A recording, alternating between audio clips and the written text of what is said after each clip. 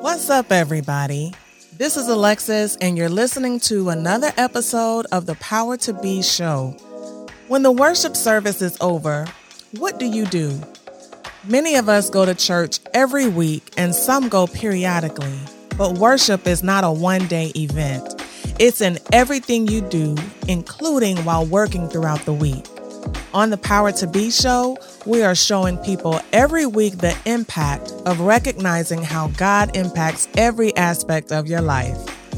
Dive in each week as Dr. Bird, who is both a pastor and professor, chats with various entrepreneurs and leaders in the community. This week, we have Dr. Marcus Davidson, a native of Tuscumbia, Alabama. I hope I pronounced that right, and is the senior pastor of the new Mount Olive Baptist Church in Fort Lauderdale, Florida. Before I turn it over to the host, in addition to subscribing to our YouTube channel, consider being a sponsor or a donor of the show. We all have the power to be. Now here is our host, Dr. Terrell Bird. Welcome to another episode of the Power to Be show. Be creative, be connected, and be courageous. Worship does not stop on Sunday. Now, if you were going to give advice that you would say a business owner must do this to succeed. Listeners, I hope that you have been blessed, even as I have, with what we've heard today. Thank you, Alexis. Wow, it's good to be back on the Power to Be show, and I am just super delighted to have with us today Reverend Dr. Marcus Davidson. It's so good to have you with us at the show. Thank you, Dr. Bird. I appreciate you having me here. I can't tell you how excited I am to be here.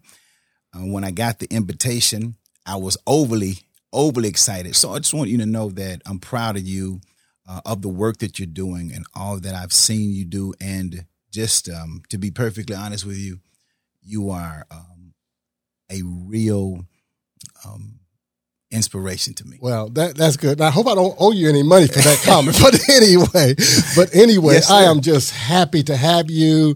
And I have a disclaimer to our audience. We're blood. We're blood. And his grandmother and my father were brothers and sisters. So I am just delighted to have him, not only because he's blood, but because he has already proven himself worthy as someone that deserves to be acknowledged for the work he's doing. So I'm going to talk a little bit, if that's okay. Yes, sir. Okay, I'm going to talk a little bit about your pastoral role. Then I'm going to talk a little bit about your kind of entrepreneurial spirit, that kind of thing.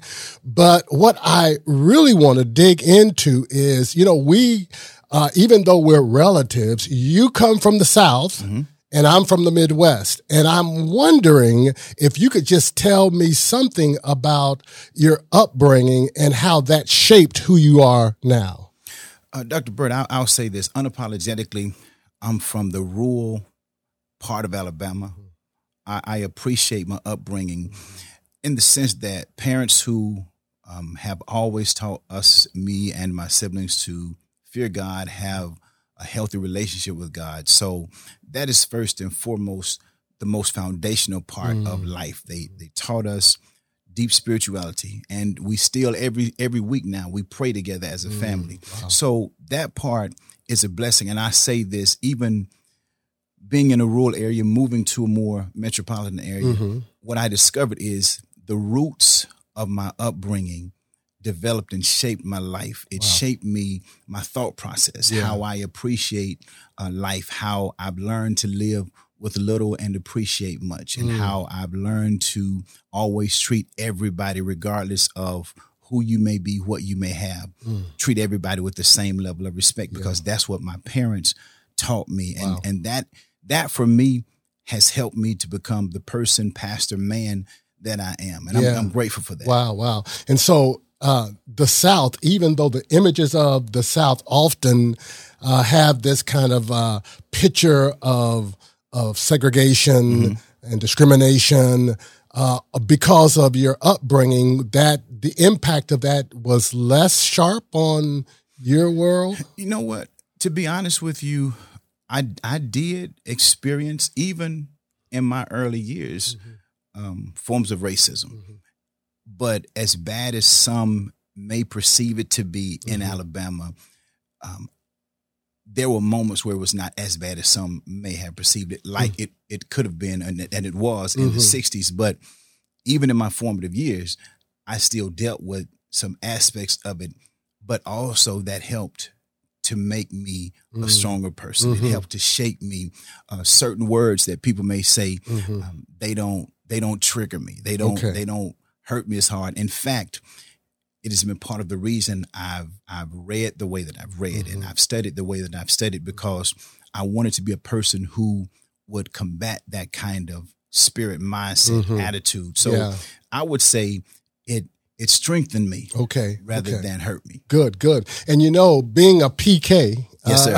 Yes, sir. And I know that my cousin, your father, Green Davison, I wonder if that gives an advantage, and I think that it might, an advantage to our worldview in terms of being raised in that kind of spiritual community, that context. You know what? I would say that it does give an edge. For me, I'll speak personally, it gave me an edge because my mom and dad taught us spiritual disciplines, even though they didn't teach us spiritual disciplines in the way that, quote unquote, Richard Foster would teach spiritual disciplines. They were teaching us to pray. They taught us to fast. They taught us to read scripture. I didn't know it was spiritual disciplines. I didn't know that they were shaping me spiritually, but they did. And my wife and myself now teach our daughter the same thing. So that to me shaped me more than I even realized. That I can lose my keys in the house, and I'll start praying, Lord, help me find. But that's where I was talking. I take it serious prayer. I take serious reading and studying scripture. So just having that foundation, I think it does to be reared in a home where God is a centerpiece, where God is the centerpiece. I think that does have an impact on my worldview, how I viewed a lot of things in life that some people might have been broken by. It helped me to look at it through the lens of a spiritual person, a person who's connected to Christ. And rather than seeing it as an obstacle, I viewed it as an opportunity. Yeah, wow. And I like the fact that you talk about it being intergenerational, that's something that you can pass on to your daughter as well. Correct. I think that's great. One of the things, and I just want to kind of jump now and transition a little bit, is because the work of the church, and in the context that both you and I have worked in the context of the Black church, yes, sir. And how important it is that the church has been almost everything to the Black experience. Right. Talk a little bit about how the church has informed your world. I think for me, when I think of that whole idea of the Black church experience, I think you have to see that Black church and the Black community almost as synonymous. Without Black church, you don't have a Black community. Right. Black community is the Black church. So what I've discovered in my own lived experience is there's something about the power of the Black church to get you through tumultuous times. We've seen it in times past. And I say this unapologetically now. I think the Black church is still the entity that can change society, that can transform society, because a lot of what we've seen in history, the Black church was there. And I say now that there is a need for a praxeological response. We have to mediate Christ to the world in the strongest way. I think the Black church has to be a voice for the voiceless. The Black church has to be that entity that unapologetically stands in the midst of the chaos in society and bring calm. Yeah, wow. I think that's great. Dr. King often talked about the soul of the nation and that the church, for him, he saw the church as kind of a savior to the nation. And perhaps the reason for that is because of the suffering and the redemptive nature that the Black experience has taught or has informed Black people. I don't know if you see that as well. You know what? And I do believe the church has purpose in the experience of suffering, particularly Black suffering, because oppression is still real. And I think when we look at Western Christianity and how it has been purported to most people, it's difficult for African Americans, particularly African American men, to appreciate or accept the Black church and the Black church experience in Christianity because of some of what we've seen in Western Christianity. So I was reading a book not long ago by Anthony Penn, who really pushes this whole idea about humanism and that there is no redemptive plan or no redemptive reality to redemptive suffering. Right. So Okay. he's arguing that, and again, I don't necessarily agree with everything. I appreciate his argument, but it also helped me to understand that there is a redemptive nature to suffering. Yeah. There is something about the Black lived experience, the Black suffering that we've gone through and go through that should, in the Black church, prompt us to not be so lethargic, but to truly be about the praxis of ministry, not simply coming to church, having a great time, meeting and greeting and fellowshipping, but what happens when we see inequities in society? What happens when we see challenges in society? And for me, as a pastor, that has helped me even more so, I would say in the last few years, to take a different look at what should we be doing in the world today? I think you hit up on something that often, particularly among white evangelicals, that there has been a little bit of a criticism of social justice. Yes, sir. And not being able to really see social justice in the context of inequities that are present in the world, particularly among those minorities or people of color. And how important it is that we must continue to preach a message of justice. Right. And that justice happens in society, thus making it social. So social justice is a reality. So, and you know what, Dr. Bird, you're so true. And even in many of your writings and the things that I've heard you share in speaking, I appreciate the fact that you do not back off of that, regardless of who is around. You stand solely on Scripture. You stand on the truth of understanding that social justice is just that.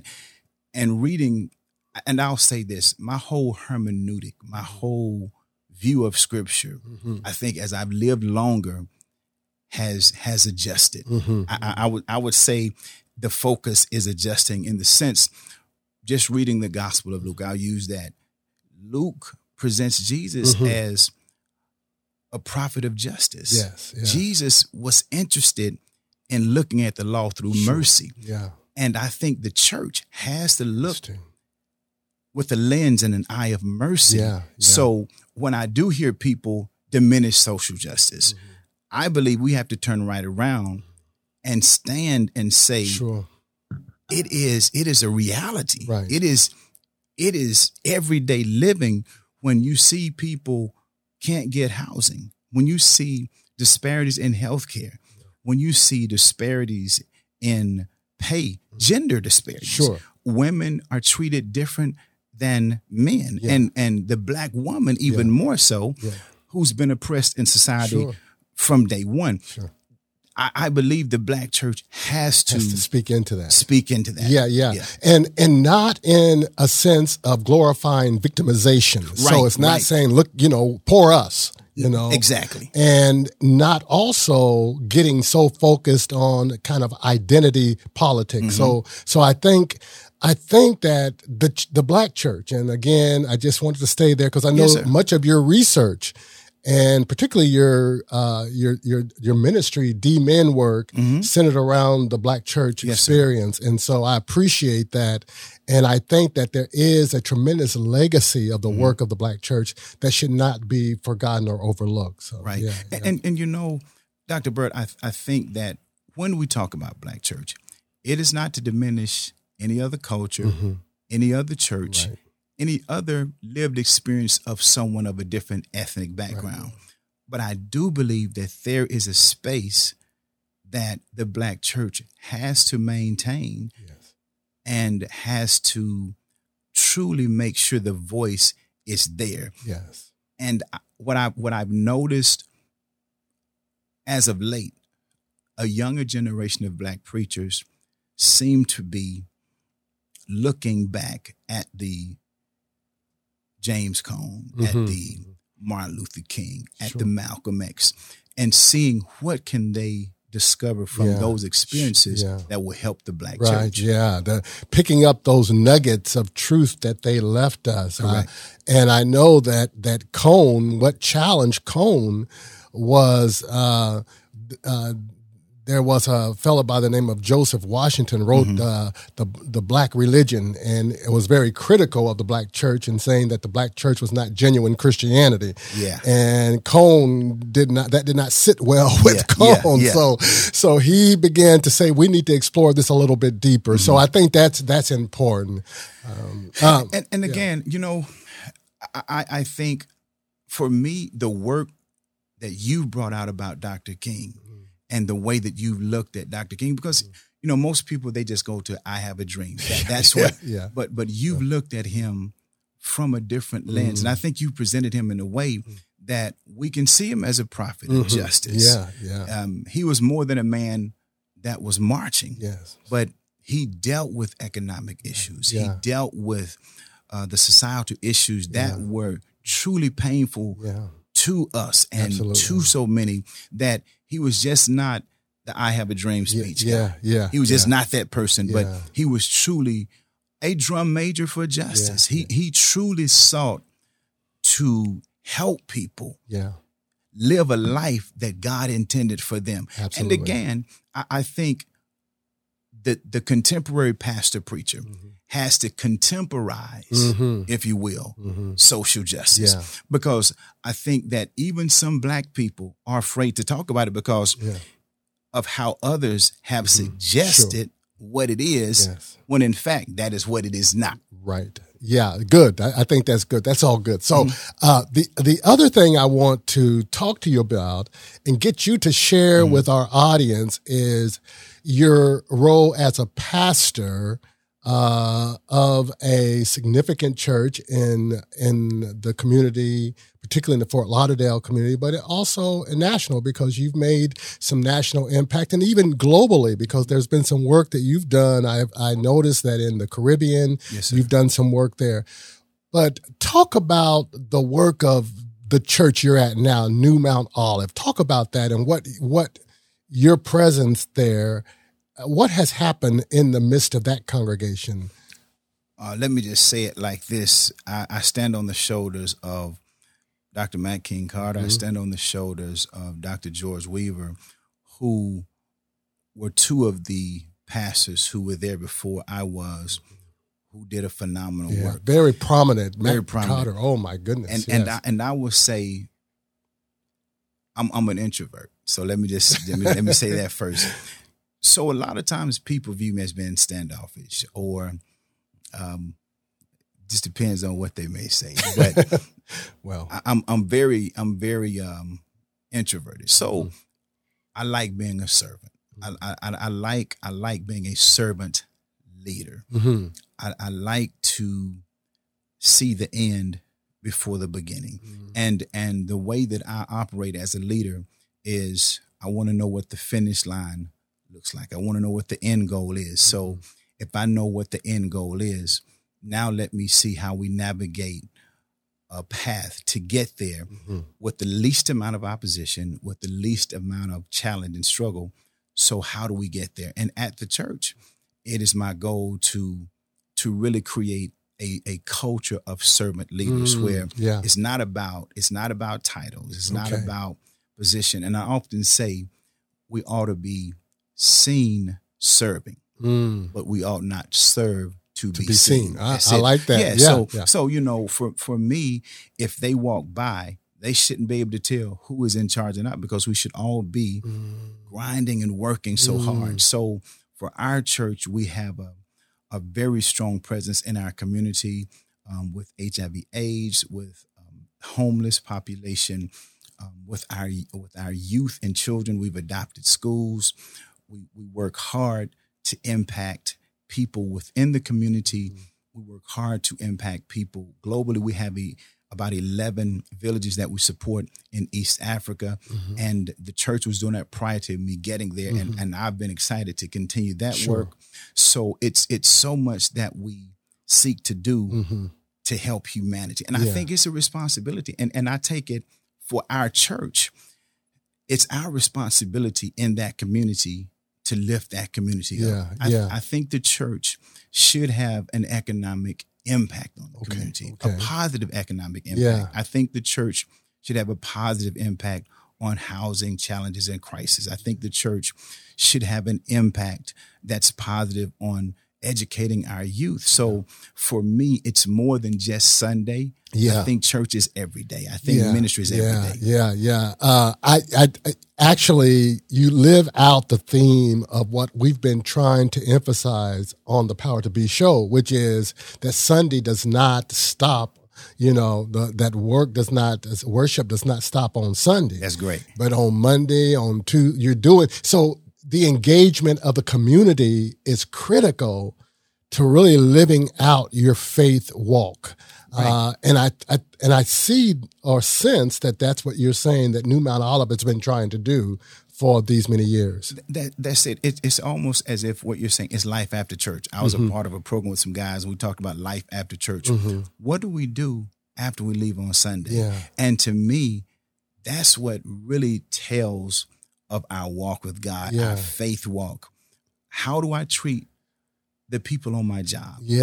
How do I see a need and try to meet that need beyond the Sunday morning? So as you say, that is worship. That's worship, Me blessing someone and helping them be lifted up, that's worship. Because again, I think we've almost made worship a Sunday exercise versus worship is a way of life. Right. And we worship through every act of our being, I think, every single day of our life. So that's important. That's important. I heard one preacher say that it's gotten to the point where so many people worship. That's true. You know? That's true. It's, what we have to do is to see worship beyond just Sunday. Correct. And I want to also, something else that you picked up on, which is the economic, that the church becoming kind of an economic engine for the community and for people. And I think it has to be clarified that when we talk about economic engagement, we're not simply saying the prosperity narrative, where oftentimes churches, they'll say, well, prosperity, but prosperity for who? And it should be prosperity for all. Right. And I think that what I hear you saying is that economic development or engagement is how do you lift the community through it?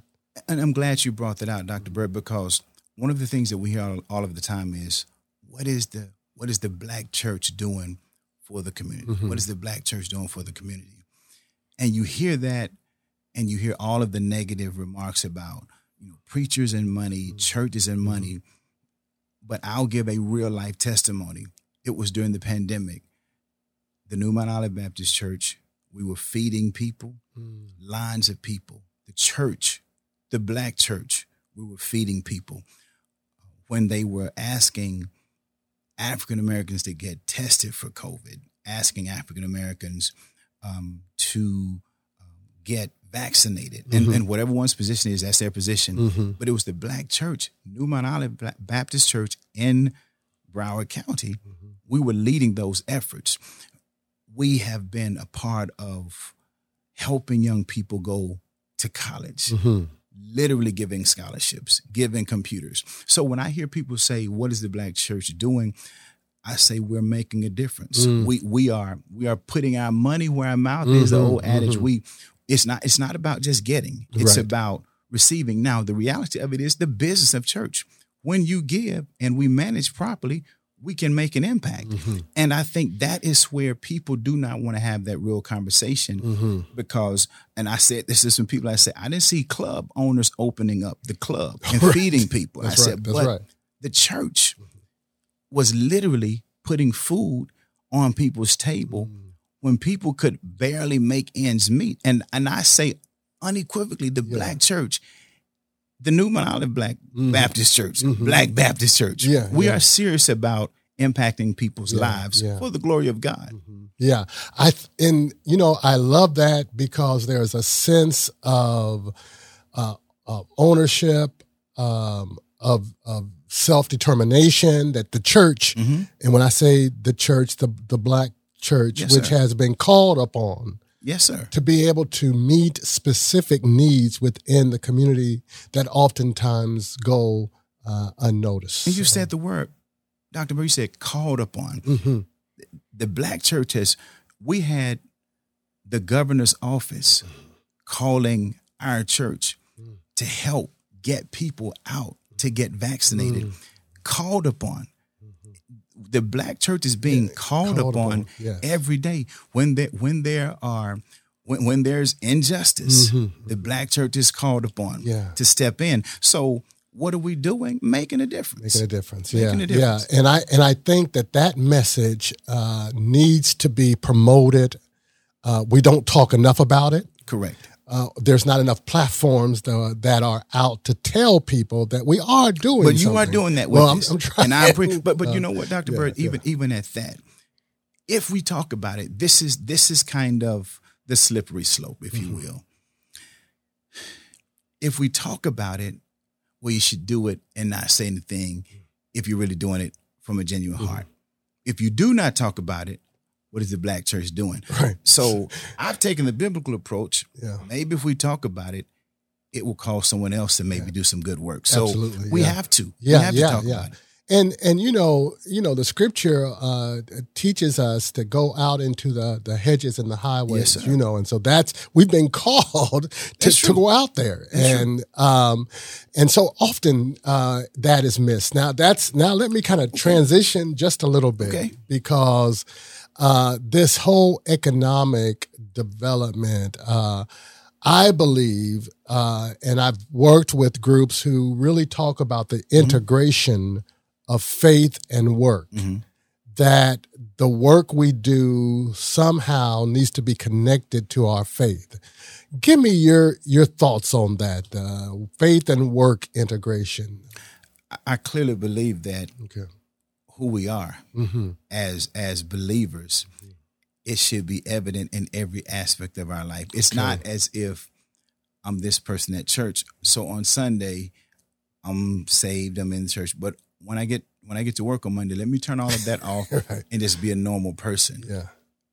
That's there is no separation. That's just who I am. And I believe that if that's who I am, it's not about me walking around with a Bible under my arm or a cross around my neck and saying I'm a believer. Right. I think it's simple as me speaking to you on a Monday when most people have a mundane Monday. It's simple as perhaps I buy you a cup of coffee. To me, that's modeling a faith walk, and it's integrating my faith into my everyday life. It's and Dr. Bird, most people think I've got to do something huge. It's simple as saying good morning, because you'll be surprised how many people who walk past people and won't speak. Simple as that. Right. Yeah. So because America has kind of compartmentalized our faith, and so often people will say, well, that's Sunday. That's what they do on Sunday, but now when I go out on Monday or Wednesday, so what we're saying, and I think that you have made that point so clear, is that it has to be seamless. So it's not decompartmentalized. It's actually compartmentalized into a single unit of who I am, the Right. whole person, That's good. I love that. I Yeah. love that. Now, talk a little bit about what you have in terms of, another thing that we see this faith integration is through, small business. We've talked and emphasized on this show small business incubation programs and incubators, but also about entrepreneurship and how vital an entrepreneurial spirit is not for everyone, but Right. for It's not for everyone. not Yeah. for everyone, Yeah. but for some. So talk to me a little bit about you and the entrepreneurial spirit. I'll tell you, one of the things that kind of moved me to that mindset. I'll say, like, my dad has always been about business. I mean, from farming to restaurant, and my mom fussing at him about doing it, but right there with him the whole time. Yeah. So I've shared this with my wife, and we've talked about this pretty in depth, that I love pastoral ministry. I love the work of the church, but I think pastoral ministry is beyond just the sanctuary. So because of that, I have been working for years to create an economic path that, unlike most African-American pastors who pastor like a long, long time, that's not my goal. That's not my desire. And I pray that's not my lot in life. I love the work, and Sure. I'm all the way engaged now. But I also think that from a pure goal-oriented perspective, I have sought opportunities to create economic wealth for me and my family. And one of the things that we did is we invested into a restaurant business with a partner, a couple of partners, which is important in the sense that many African Americans don't collaboratively work together. So there was an opportunity. We collaboratively worked with the group, got into a business. Well, after that was the restaurant side. I spoke to another person about commercial real estate. So I got into commercial real estate through this thing called real estate syndication. Okay. And there was an opportunity to get in. And what I did was pull the group together, raise capital, and we raised capital and got in. Again, collaborative visioning, collaboratively working together. So those are two of the things that I've done that I would consider more significant. And one is within the state, one is outside of the state. But those are two things that I've done that I believe will be, you know. I love the fact that you understand the pastoral role, that the pastoral role is not necessarily a permanent Correct. role. For sometimes people see as pastors is like marriage till death do us part. Right. Well, we don't want death to do us part. No. We want to be able to live No, sir. and to be able to, at least if we need to retire, if we need to transition to something else, we can still have a pastoral spirit. Right. But that we don't take ownership of the church. Right. And I think sometimes, and I must say sometimes in the black church, That's true. that is the way it's often perceived, is that there is this idea that is the ownership of the church. And I think that you make that point clear. The other thing that I like about what you said is that there are opportunities available if we have a collaborative approach, that one person can't do it alone. Yeah. And so oftentimes there's this idea that everybody is an island and everybody has to fight by themselves. So I think you talk about this kind of the crab mentality that has often been a part. I think, you know what I think that is derived from this. If I don't get the whole pie, I'll miss a piece if Yeah. I don't get the whole. Or if I have an opportunity to get a slice of pie, Mm-hmm. I'm not telling anyone else about it. My philosophy has been this: if I get enough slices of the pie, I can create a whole pie. But I also don't want to eat by myself. Right. So I'm Yeah. always looking for opportunities. Mhm. And then I'm always sharing those opportunities with other people. Mhm. Not that they have to, but I love making people aware Yeah. that there is this opportunity. And every opportunity is not an opportunity you should jump on. Mm-hmm. That's and then the entrepreneur aspect of it, you have to make calculated, prayerful calculated Mm-hmm. Yeah. risk. Yeah. Yeah.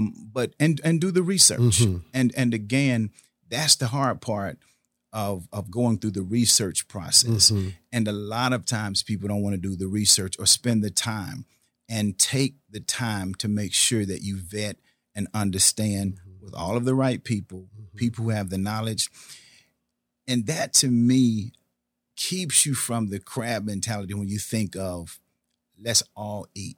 Let's all feast together. Yeah. So that has been my approach. So with Good. this last opportunity, I called several people. Some people connected, some people didn't. And I'll say this to many people. I'm like, you don't have to have a lot of money to do it. But if we collectively put a little bit together, we can do something big. Yeah. And I said, if we keep doing a little bit together, it keeps getting bigger and bigger and bigger. But most people struggle with coming together, or people like to hold stuff to themselves. Again, I want everyone. Sure.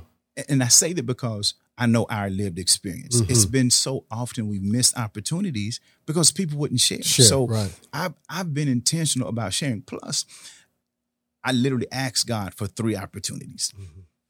I'm on 2. So I need one more. One more? Okay. One more. And again, that goes back Okay. to the spirituality. Okay. I'm looking through that lens. Okay. Do you want to share your last one? Oh, I'll share Opportunity.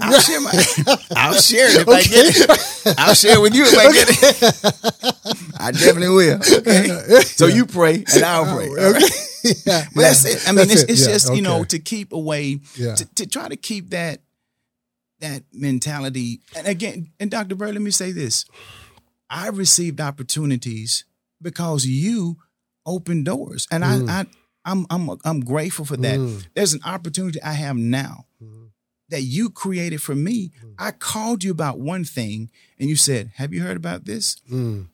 And you opened the door when you didn't even have to. Oh. And again, it's that mentality that I think we have to adopt as a people. Sure.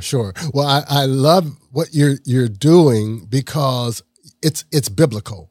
Yes, sir. It's the banquet table. Yes, sir. And Jesus is calling everyone to the banquet. You know, Right. So he's not saying go fix a table there and eat by yourself. Exactly. You know? Because you know what? When you say we're not an island to ourselves, Right. we were not saved in isolation. Right. Yeah. But I think that to me has been an Achilles heel for the Black community, that we've just not taken the opportunity to open doors for others. And we literally have our hand on the knob. And we are the one who's giving access. Yeah. But we have the tendency to, once we go in, close it and lock it. Yeah. But on the other side of that too, is that you have to be prepared to be able to enter into your opportunity. That's true. And that you are. And so, Thank you, sir. Thank you. to me, that's, I have a great deal of pride for you. Thank you. Because you've taken advantage of that. And that gets me to kind of the last series of questions, question or two that I have for you. And that is, what are some advisable messages? What advice would you give someone? Now, here's what I want to be careful about. Okay. I'm not going to say advise somebody to do what you do because you're doing so many things. Yeah. But, but let's say in the area of entrepreneurial, some of those things you've already shared. Tell me the pros and then tell me the cons. Give me a couple of pros and then a couple of cons. The pros is, if you get the right connections and the right people involved, it could turn out to be something super good. But it requires research. It requires a lot of time. And it requires a lot of patience. Okay. Because most people, Dr. Bird, when they look at business, they view it as, I make this investment, this happens overnight. Mm-hmm. It does not turn around overnight. Mm-hmm. It does not turn. And again, you got to make sure you're not taking your mortgage payment. Mm-hmm. That's what you do not take the money you need to live day to day. Okay. You build and build and build until you get to a place where you have something that perhaps is sitting dormant. Okay. And it's not really generating a lot of return. And you find the right opportunity that you can afford to take that. Mm-hmm. And let me just make this disclaimer. I'm not giving any kind of, don't do, let's make sure we're good. But some of the things that I've done is I waited until I had some capital that was sitting there that I knew that it needed to be doing more than that. Okay. And again, diversifying it. That's, making it more than one pot. Mm-hmm. Don't put it all in one pot and kind of diversify it. Mm-hmm. But the biggest challenge is, can you be patient? Mm-hmm. Because it's like planting. Sure. You plant a seed, you don't get the harvest immediately. Yeah. But if you can wait, if you can, but it's about long term, and nothing that I'm doing is for a quick turnaround. Right. Everything from me is about the long game. Okay. It's about the long game. And you hit up on an important point that people need to understand, I think.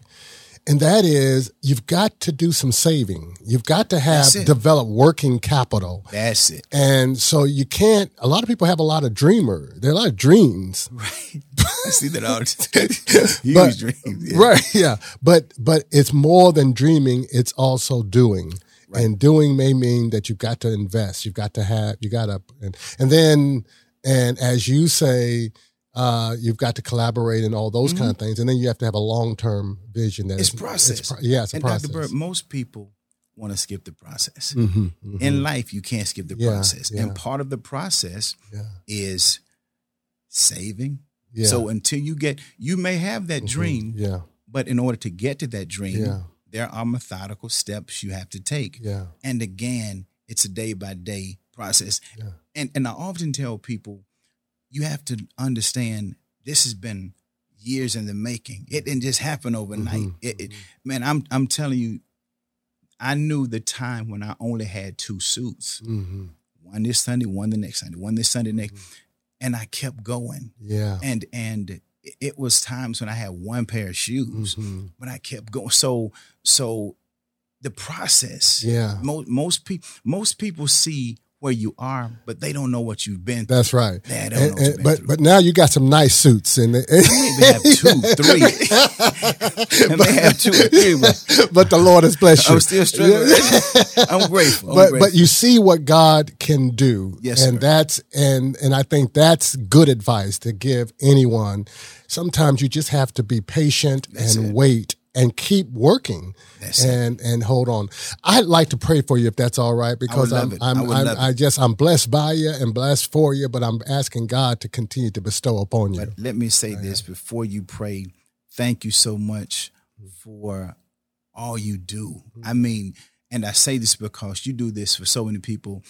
I see people all of the time, and they know your name. They know what you've done. They know what you do, and they speak so highly of how you've impacted their life. So I just want you to know that you've had a direct impact on my life, on my family's life, my ministry life, my academic life. So I appreciate you for all that you do. Well, God bless you. Thank you for those words. I appreciate it. Let's pray.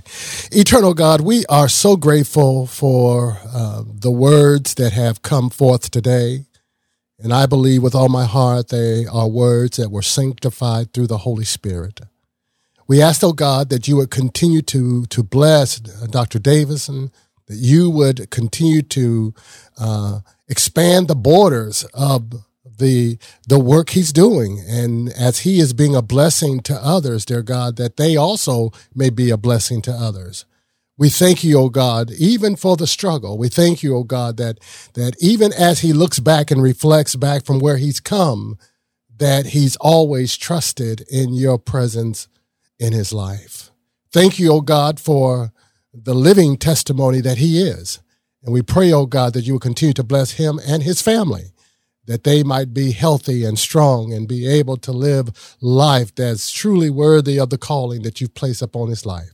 So we give thanks to you, dear Lord, for him. In Jesus' name, amen. Amen.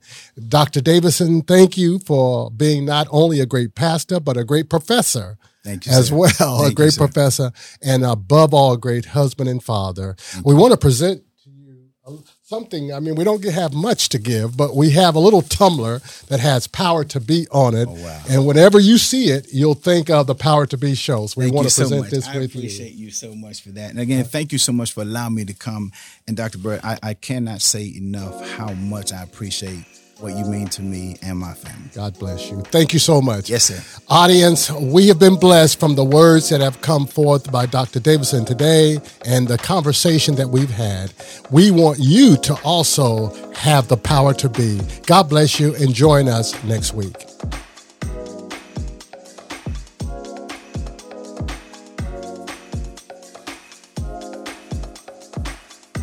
We would like to thank this episode's sponsor, Living Word Christian Community, located at 2390 South Military Trail, West Palm Beach, Florida, 33415, where Dr. Terrell Bird is the lead pastor. The worship service begins at 10:30 a.m. in person on Facebook and Instagram Live.